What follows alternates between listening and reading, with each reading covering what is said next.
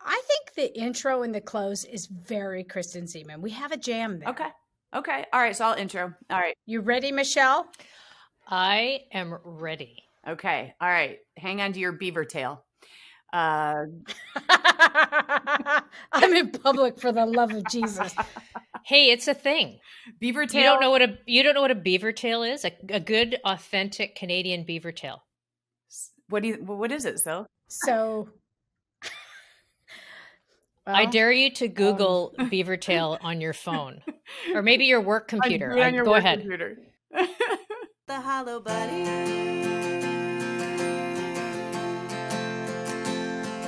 And we all feel hollow sometimes.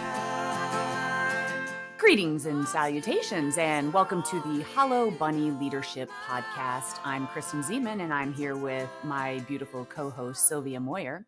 We are both former police chiefs, but the Hollow Bunny podcast is not just for cops. It is for anyone who has an interest in talking about life and leadership, particularly the lessons that we've learned about both. And those lessons fill up the Hollow Bunny, metaphorically, or AKA the empty suit. So we have today, Sylvia. Wow. Sylvia, our guest today.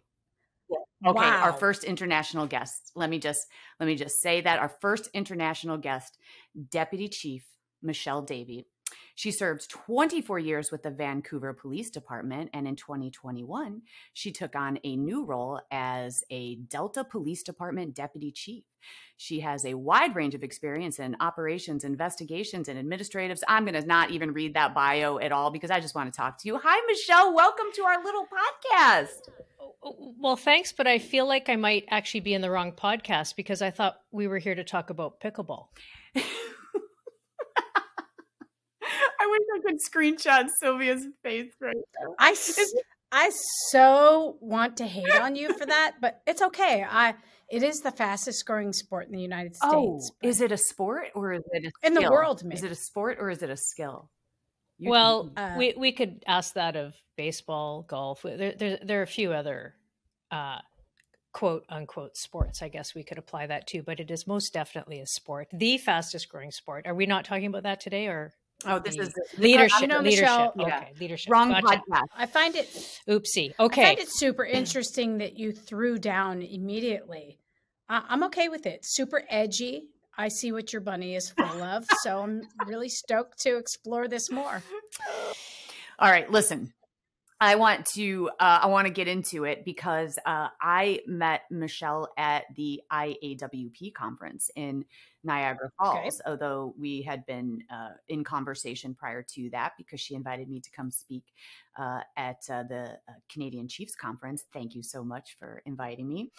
So we became buds, but I just absolutely I adore her because very like-minded, still very like-minded as far as, you know, what you and I think about leadership. And so we've had many conversations about women in leadership, but let me back up. Michelle, how did you get started in law enforcement? Was that something that you always wanted to do, or did you fall into it?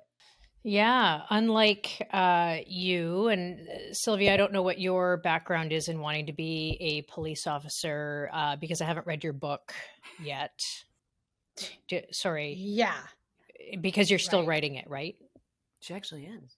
Yeah. Really. Yeah. No, I can't wait. Mm-hmm. I did not always want to be a police officer. I did not grow up wanting to be a police officer and sort of fell into it happenstance. You can't tell by listening to me, but I'm extremely tall. No, I'm not. I'm actually really short, but I did play varsity basketball at university. And in the course of summer training, we would play against police officers, anybody actually who wanted to come and train with us and play against us and give us a good game. And one of them happened to be a police officer who worked in Vancouver. So she came out, we became friends. We played basketball together for a bit. And then she invited me out on a ride along. And I went out with her and we drove the prisoner transport wagon in a very challenging but rich neighborhood called the downtown east side of Vancouver. And we drove the wagon on a term that that we used here to describe the day that many people receive their social assistance checks. So Welfare Wednesday is what we used to call it. So we drove the wagon on Welfare Wednesday, and it was the highlight of my early growing up time. It was on that shift that I decided I had to become a police officer, and specifically I had to become a police officer in Vancouver. I was so taken by people that we came into contact with, and the just overwhelming need and feeling to want to contribute to making some really tough circumstances back in the day better. I was going to school to be a physiotherapist, so I always sort of had a service, industry related career in mind. But as soon as I went on that ride along and we just came across so many challenging circumstances, I knew I had found my calling. And it really is a calling, for, cops who are listening to this, you know what I'm talking about. It's something that actually occupies your soul. It's not a job. It's something we think about all the time. It's a calling that is of something that's greater than ourselves, which is really cool. So to be given the opportunity to be able to do that type of work is just a phenomenal privilege in our society. Although I know it sometimes doesn't feel that way with the level of criticism, et cetera, that is levied against our profession on a regular basis. And, we certainly do deserve criticism in some circumstances, but in many, there are millions and millions of contacts with the public every day that are just so wholesome and genuine and caring in nature that, all of us possess, that we just want to make a difference. Oh, I love that so much. I mean, that truly encapsulates it. Now, did you grow up in the Vancouver area or not?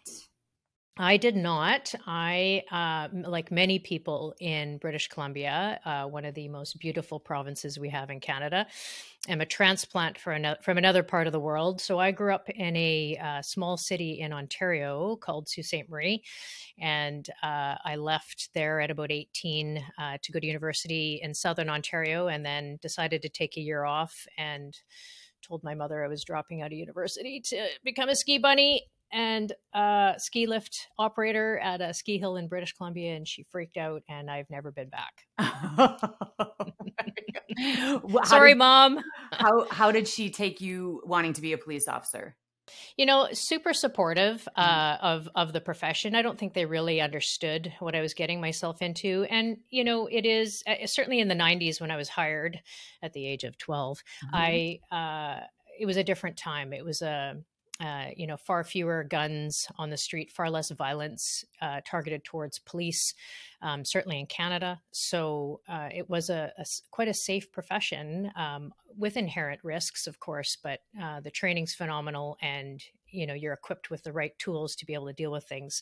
It's evolved certainly since then. We see a lot more violence. We see a lot more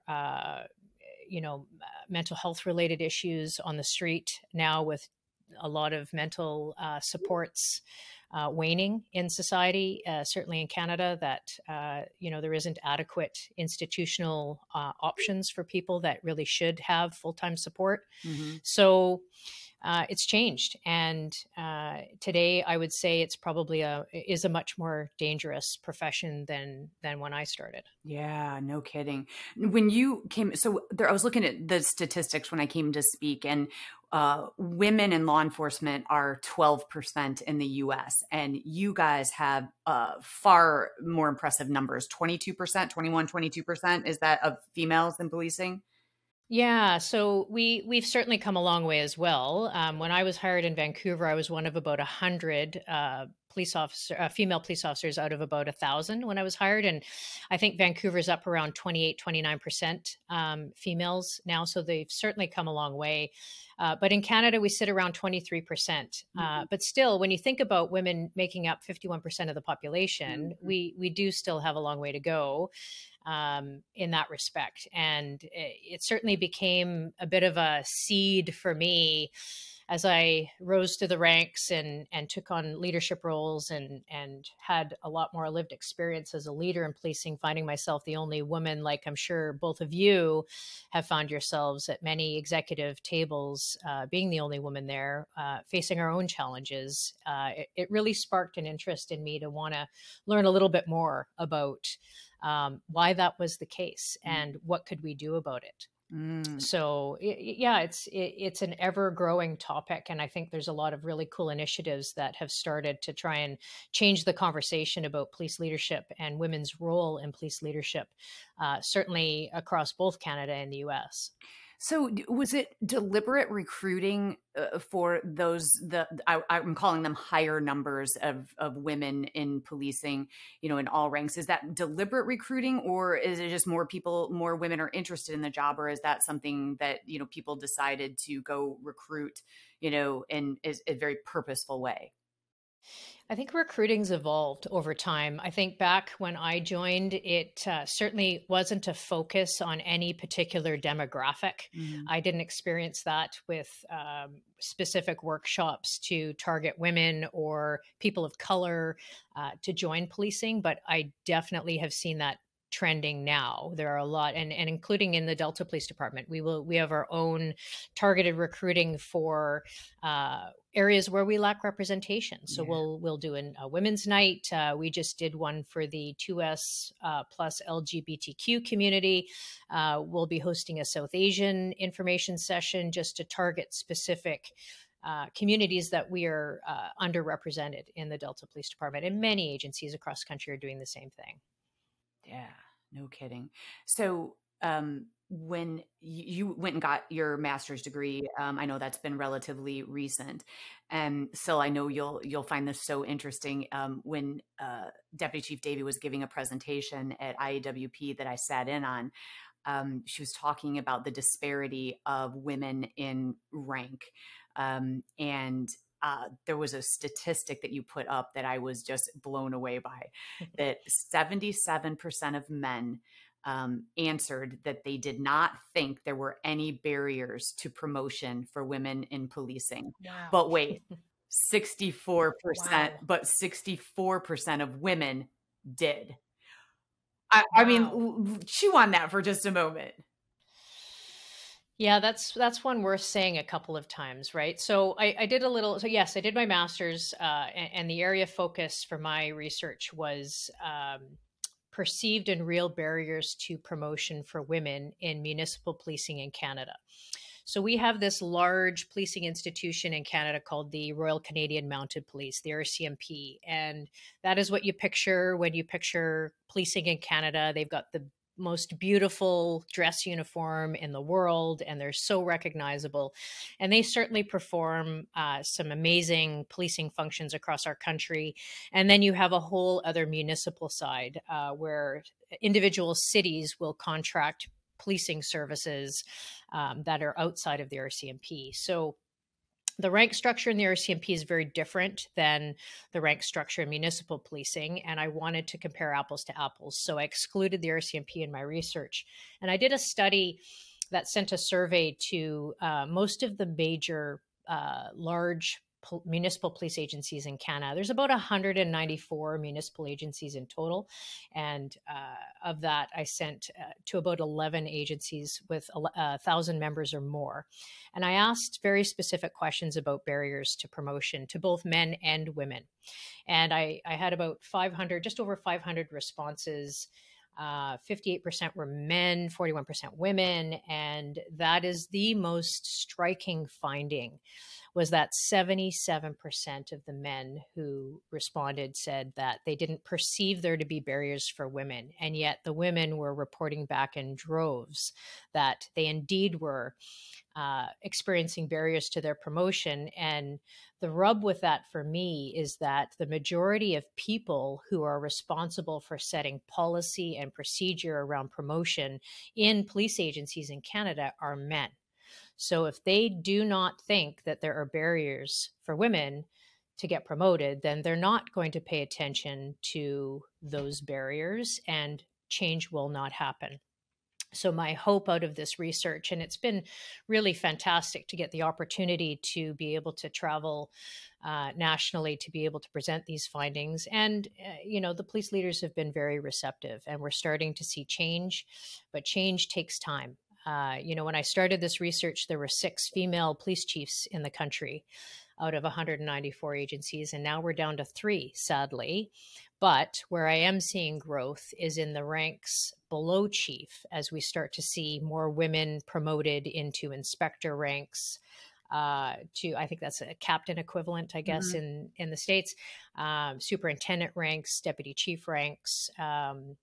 So that's encouraging because they'll get some time in those ranks to develop to be able to then take the next step into chief. So I expect in the next 10 years, we'll see a significant increase in the number of women represented at the top leadership ranks in the country. Michelle, it's incredible, the findings. And I wonder, here you're our first international guest, right? And I wonder, there are some core leadership and system things that could influence, irrespective of what country the leadership is housed. You actually cited on your Twitter from the Journal of Community Safety and Wellbeing an article about the agony of proposing system-wide change. And might this topic that you're talking about in your research findings, and then coupled with that article, really give some leadership imperatives and some leadership action that could be taken on the system-wide and the leadership kind of arenas to move the needle in this area? What do you think about that? I think it takes a group of leaders open to that type of feedback first in order to be able to consider a system-wide change. It's always hard to change systemic issues that affect any agency, really any sector. No doubt. But we are talking about systemic change, and you hear more often now on the lips of many police leaders, male and female, the terms equity, diversity, and inclusion. And accessibility is now being added to that list. And that's encouraging because those are leaders who, maybe initially they were ticking the box off to say, yes, I'm, working on becoming more equitable, diverse, and inclusive in my leadership. But I actually really see leaders now stepping into that paradigm shift and embracing programs such as 30 by 30. And 30 by 30 is a US based program. And the Delta Police Department was the first Canadian or international, if I can use your term. We're just to the north of you. We're your neighbors. North America. We're just trying to bolster our credibility. That I hear you. Yeah. Get a million, get a million and a half listeners now. Yeah. Exactly. Yeah.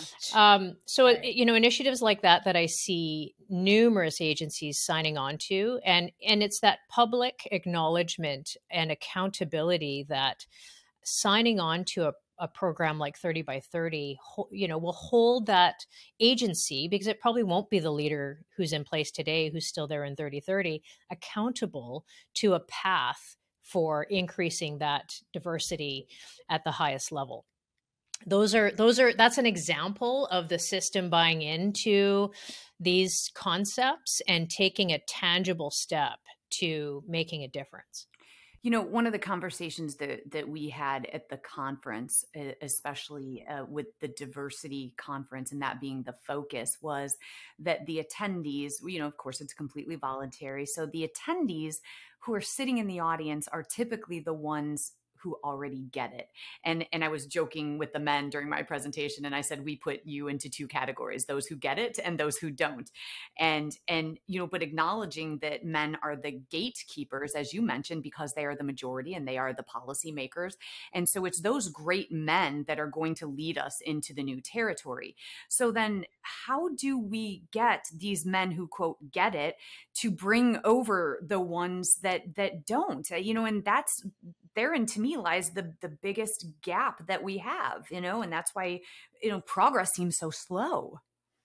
Yeah, all 300 people sitting in that room were not the people who actually needed the material delivered at that equity, diversity, and inclusion conference. It's everybody who wasn't there, and you're absolutely right. And I'm going to borrow a page out of your book, Kristen, and suggest that your recommendation to become a disruptor is a way for all 300 of those people to take what they have learned at this conference. And I know that many people who attended that conference were actually coming away saying, this is the best conference I've ever been to. The material was incredible. I have tools in my toolbox I can go home with. Kristen Zeman was the most phenomenal speaker ever. We want to hire her. That. Oh gosh, we really should delve into the feedback was unreal. But you pointed out, just let it wash over you, sister. Right, with your Canada sweatshirt on. I wish your listeners could see you sporting it so proudly. It matches the glow in your cheeks when you talk about Canada. So becoming that, for those 300 people to turn around, go home and tell all their friends that this is something they need to buy into, because of how, like, we as a conference committee wanted to have people have an emotional experience at this conference, to feel moved by the people who were sharing their stories and giving advice. And we did it. We had people actually feel at that conference and feel strongly enough to go home and tell their friends and phone their colleagues and say, you really got to get into this. And that's how the word is spread. It's through disruption. And, if you're a leader that isn't willing to disrupt, then, maybe the Hello Bunny suit is for you, right? Because I do think it is one of the Rice Krispies in that solid bunny that is important. That is so... it's interesting you say that, because, we've often said that we don't have to speak to our values. Our values are on full display for everyone to see. It's how we behave. So that conference and what you're talking about in terms of the inspiration and the movement forward and the disruption is about leaders wherever they are in the hierarchy of an organization, public, private, police, otherwise, demonstrating the values to advance the work, to invite diverse inputs, to include folks that haven't typically been included, to actually advance the work. And are you seeing demonstrations of that where you serve, where they're actually advancing the work and demonstrating that inspiration through action? Yes. It's starting, and I'm encouraged by that.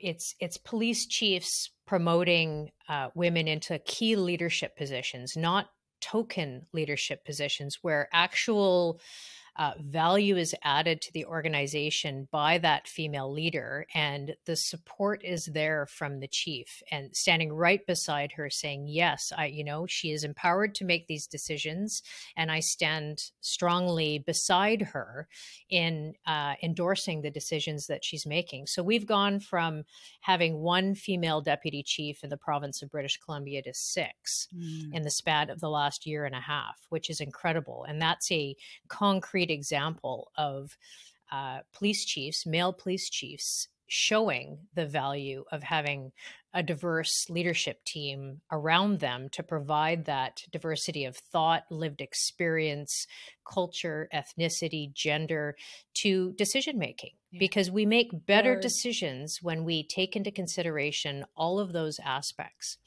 It's funny. I get asked a lot. I'm the co-chair of the Canadian Association of Chiefs of Police Equity, Diversity, and Inclusion Committee, along with Deputy Chief Farrika Prince, and she's a deputy in the Prince Albert Police Service in Saskatchewan. So we get asked a lot to provide training, quote unquote, training in EDI. And I struggle with that concept. Like, Sylvia, to your point, it really is how you live and breathe and lead through your values that show what your equity, diversity, and inclusion principles are, right? How you speak to people, how inclusive are you in your Yes. decision making? I'm not going to stand The with a words we PowerPoint choose. in front of you and train you how to do that. Yeah. You have to live that. Mhm. And that's where it starts. And I think that's finally starting to sink in to, the importance of living that value. Oh, I love that you just said that. Estelle and I were part of the Police Executive Research Forum, talking about women in policing. And as part of that report, and this is all data and it's, the deliverable is a list of things. And, when I read this list of things, it says, become more inclusive. It's like there are these just check boxes. And yet to your point, it's the actions, it's the it's not just the attributes or this those are to me like abstract things, but it's the action behind it, all of the things that you've just listed, and people setting the example. And I love the phrase, you don't have to be one of to stand with, and and more of that, and that's where those actions are displayed. So I'm just so grateful for the work that you are doing in that space. And I mean it transcends where you are in our corner of the world as well. We have the same issues here. So but let's talk a little bit about leadership. And the reason that you are becoming my new best friend is because I love your thoughts and your wisdom on leadership. Is that something that you have studied? Do you learn it from, throughout the years of studying other leaders? Is it, are they books? Are they, where does your leadership knowledge and wisdom come from? My current boss, Chief Neil Dubord, is a systems guy, and I love him for that because I know what I know, but I have no frickin' clue how I know what I know. Mm-hmm. And he has put the system in front of what I know and has tried to explain to me, this is how you know what you know. This is why you know what you know. And it's really cool to talk to him as a leader to understand that system, because that's just not how I think. So yeah, it comes from reading some books and understanding leadership styles of other people, and you take sort of key points away, like Simon Sinek, for example, and his circle of safety concept, and creating an environment around you as a leader so that people who work on your team feel safe and comfortable to bring forward a contrary view to what yours is, or pointing out, hey, Michelle, if you head down this path, you're going to, your train's going to come off the tracks. So if you don't have that environment in place, then you are destined for failure. Surrounding yourself with people who know more about things than you do, right? You do not have to be the smartest person in the room. You have to be able to bring a group of people together to get a job done. So you're almost an enabler, you're a facilitator, you're a resource getter as a leader, and you certainly help create the vision for sure, but it really is about creating that team environment to get people to where you want them to go. So a lot of it has come through practical. I really like these things about this leader. I really don't like these things about this leader. So I'm going to take the things I like and I'm going to leave the things I don't. And I'm going to be sure to not do those things to the people who work with me on my team, because I know how it makes me feel, right? So it's a lot of lived experience. I've been in an executive role in policing in Canada since 2014. So I've been at a lot of tables with a lot of leaders, and I've seen a lot of examples of it done very well. And I've seen some examples of it not done very well. So I think I really think leadership comes not from a book. It comes from practical lived experience, and you make mistakes and you learn from them and you grow and you move forward and you change, and you have to be open to that change. Retweet, and yet why is it this is we talk about leadership and these principles and these attributes, it seems as though the things that you just said are so common sense, right? Be the boss you wish you had, right? It's how you make people feel, and all of that. And yet we still have a crisis of leadership. And I scratch my head at it, and I guess I'm trying to figure out, as I'm sitting here staring at the book by Ryan Holiday, because Syl and I are big into Stoicism. Oh. And I'm looking at the title of this book, and one of them called Ego is the Enemy. And that is what I found, is that sometimes it's like what you just said, is being able to say, wow, I don't know the answer. I know I'm in this leadership position that puts, a supervisory position that gives me, power, contrived power, but I don't know everything. But when you say that, I mean, that's how I feel when I'm with you, and I know that that's real. And I've watched all of the other women at the conferences and how much they respect you. So I know that those aren't just words. Then why is it that, we still have this crisis of leadership? What gets in the way of that? And I that's a tough question. I think we're scared to have the difficult conversation with certain leaders that they're not cut out to lead, because not everybody is born to be a leader. And we struggle, I'm sure it's a struggle in the health sector, in government, et cetera. We struggle with having tough conversations with people about the reality of their leadership capabilities. And if we had more of those conversations that were honest and supportive and truthful, then I think we would see fewer people in leadership positions that have no idea how to be leaders. It's like, how do you train for EDI? How do you train for leadership? It's a tough one to pin down. There's a lot of people making good money off of leadership courses, et cetera. So there's certainly some value in teaching the wisdom of the fundamentals of good leadership practice. But then it requires a self-assessment of whether or not you have those fundamentals that you can actually grow and learn to develop. But I think you actually have to have a baseline of those skills inside you to really grow into that good leadership role.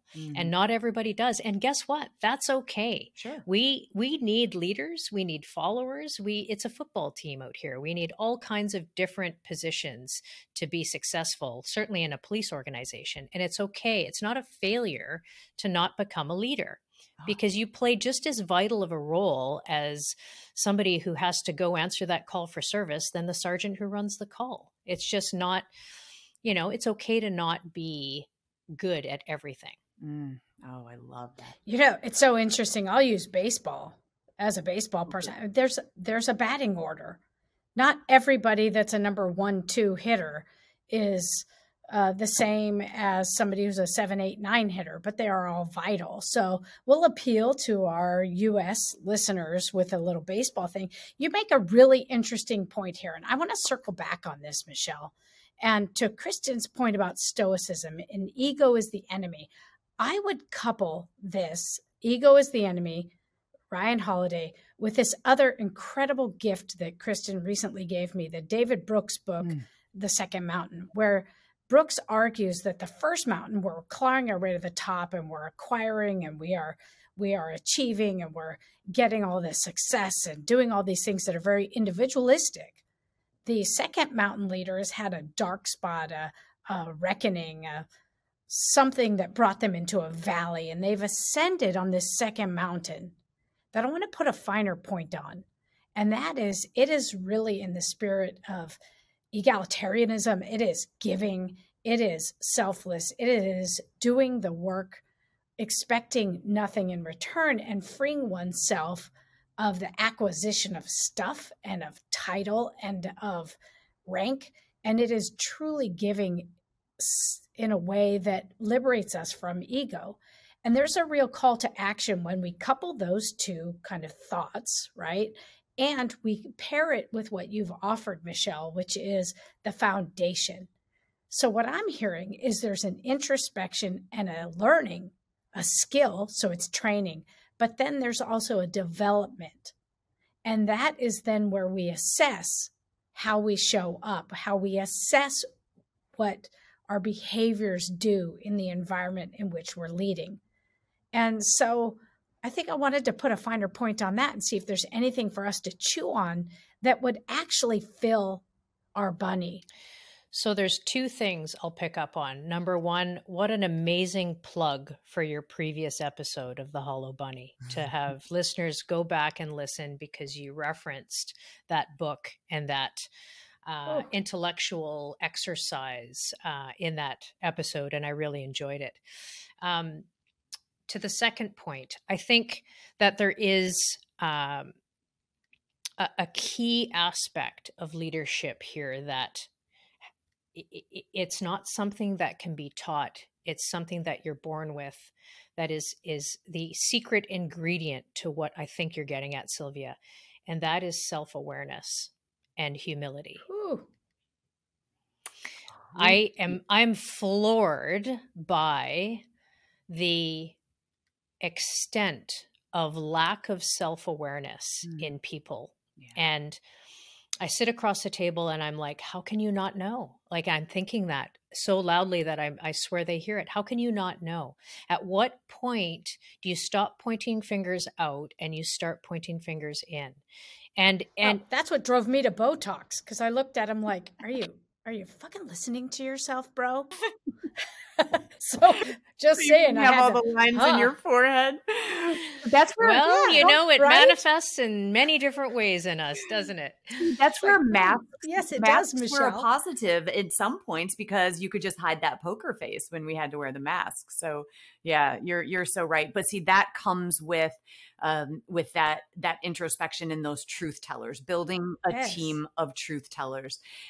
But even that can be difficult because, there are people who are just not open to that kind of, I'll call it feedback, that they become defensive when given feedback. But it's that first moment. And I don't know about you guys, but the greatest gifts I have received in my life were those people who sat down with me and said, hey, you're here, but if you want to get here, this is how you can be better. And I remember listening to that, and some of it was hard to take, right? And and yet I thought, man, you have to really accept that as the gift that it is. And then that's where introspection is born. But sometimes you need that little nudge from truth tellers.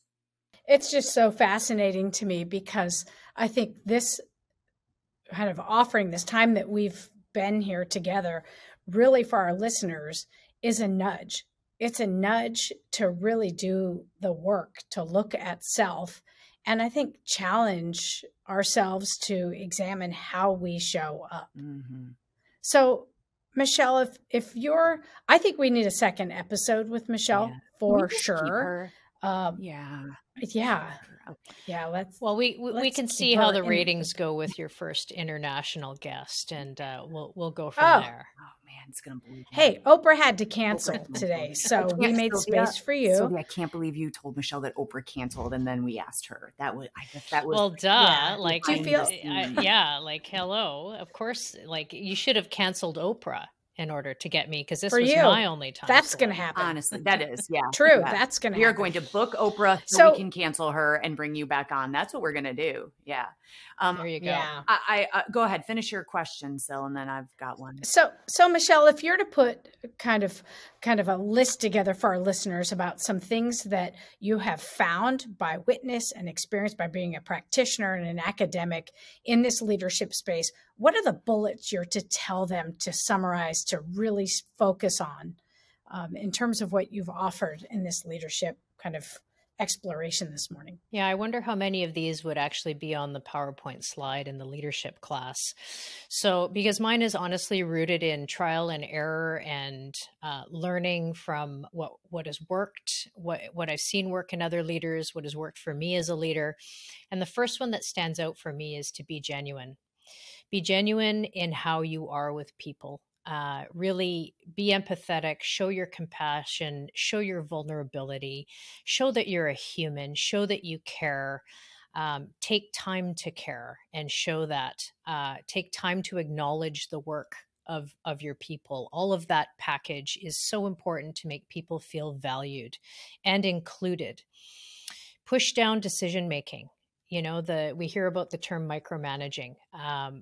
I really encourage to push down decision making to the right level.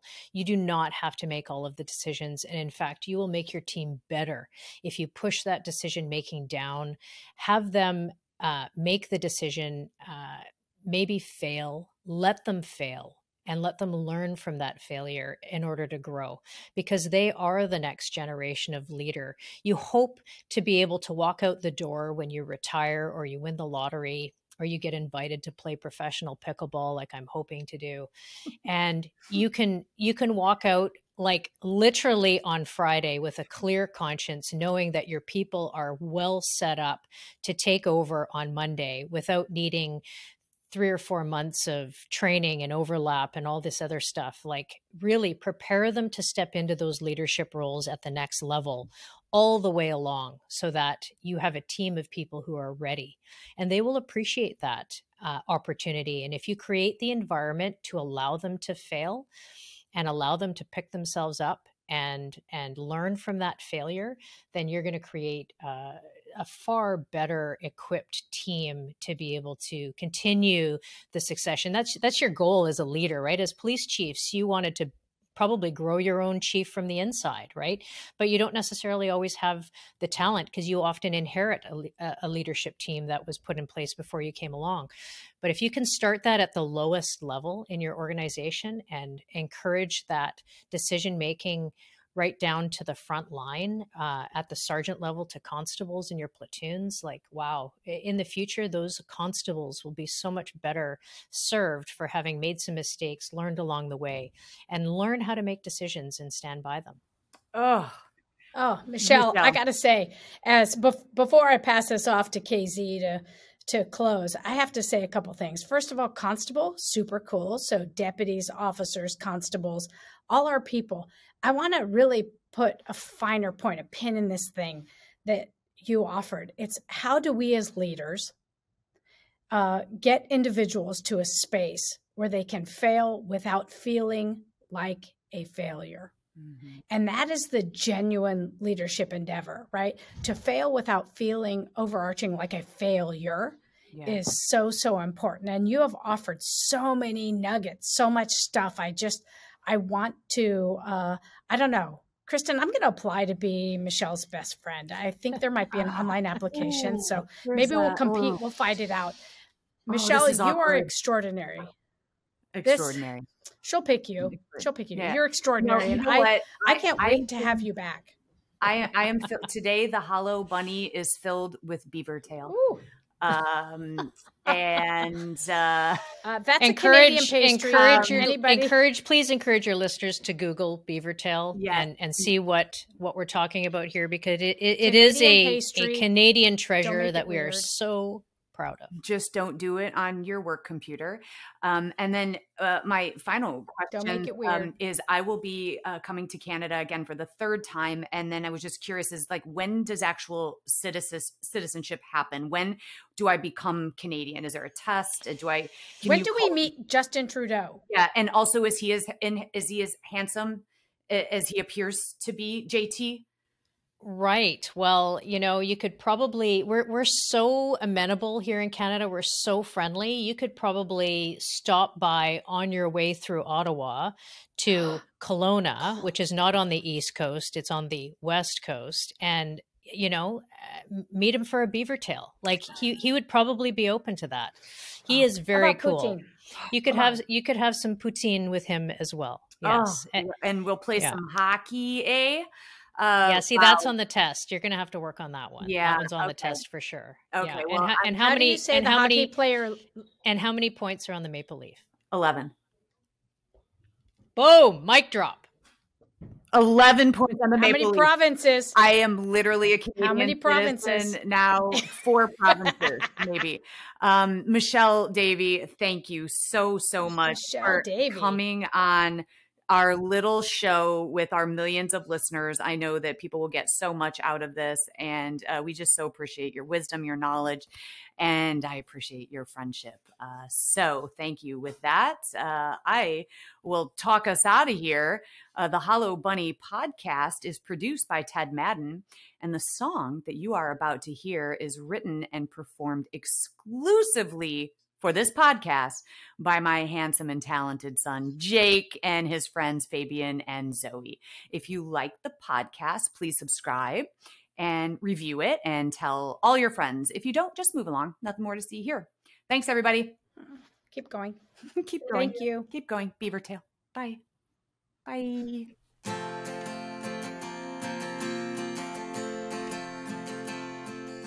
When you look inside, what do you find? Are you content to fall behind? When you lose your way and you've lost your why? Have courage and get ready to fight the hollow bunny.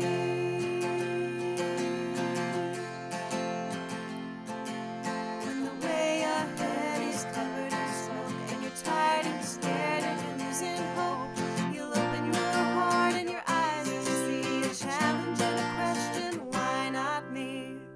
To fight the hollow bunny.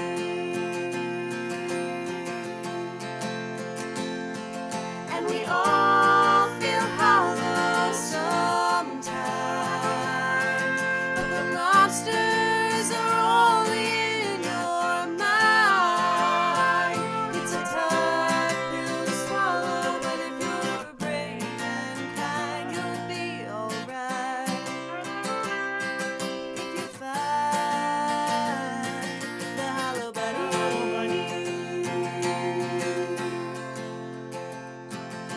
When the challenge ahead scares you to death, you tame the imposter inside instead. To change the world, you've got to start small. It takes a leader to say, I don't know it all. And I know I'm gonna fall, but I'll pick it up and come back stronger. Failing forward and moving onward, doing the hard thing and the right thing, forever fighting the hollow bunny.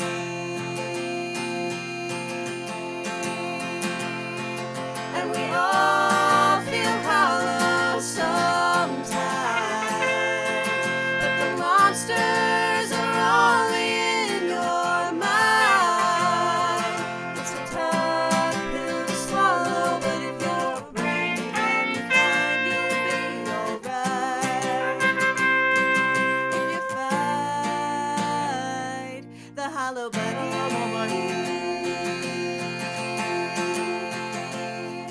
If you're tough on the outside but empty within, something's gonna crack, you've gotta start again. You're tough on the outside but empty within, something's gonna crack, you've gotta start again. The monster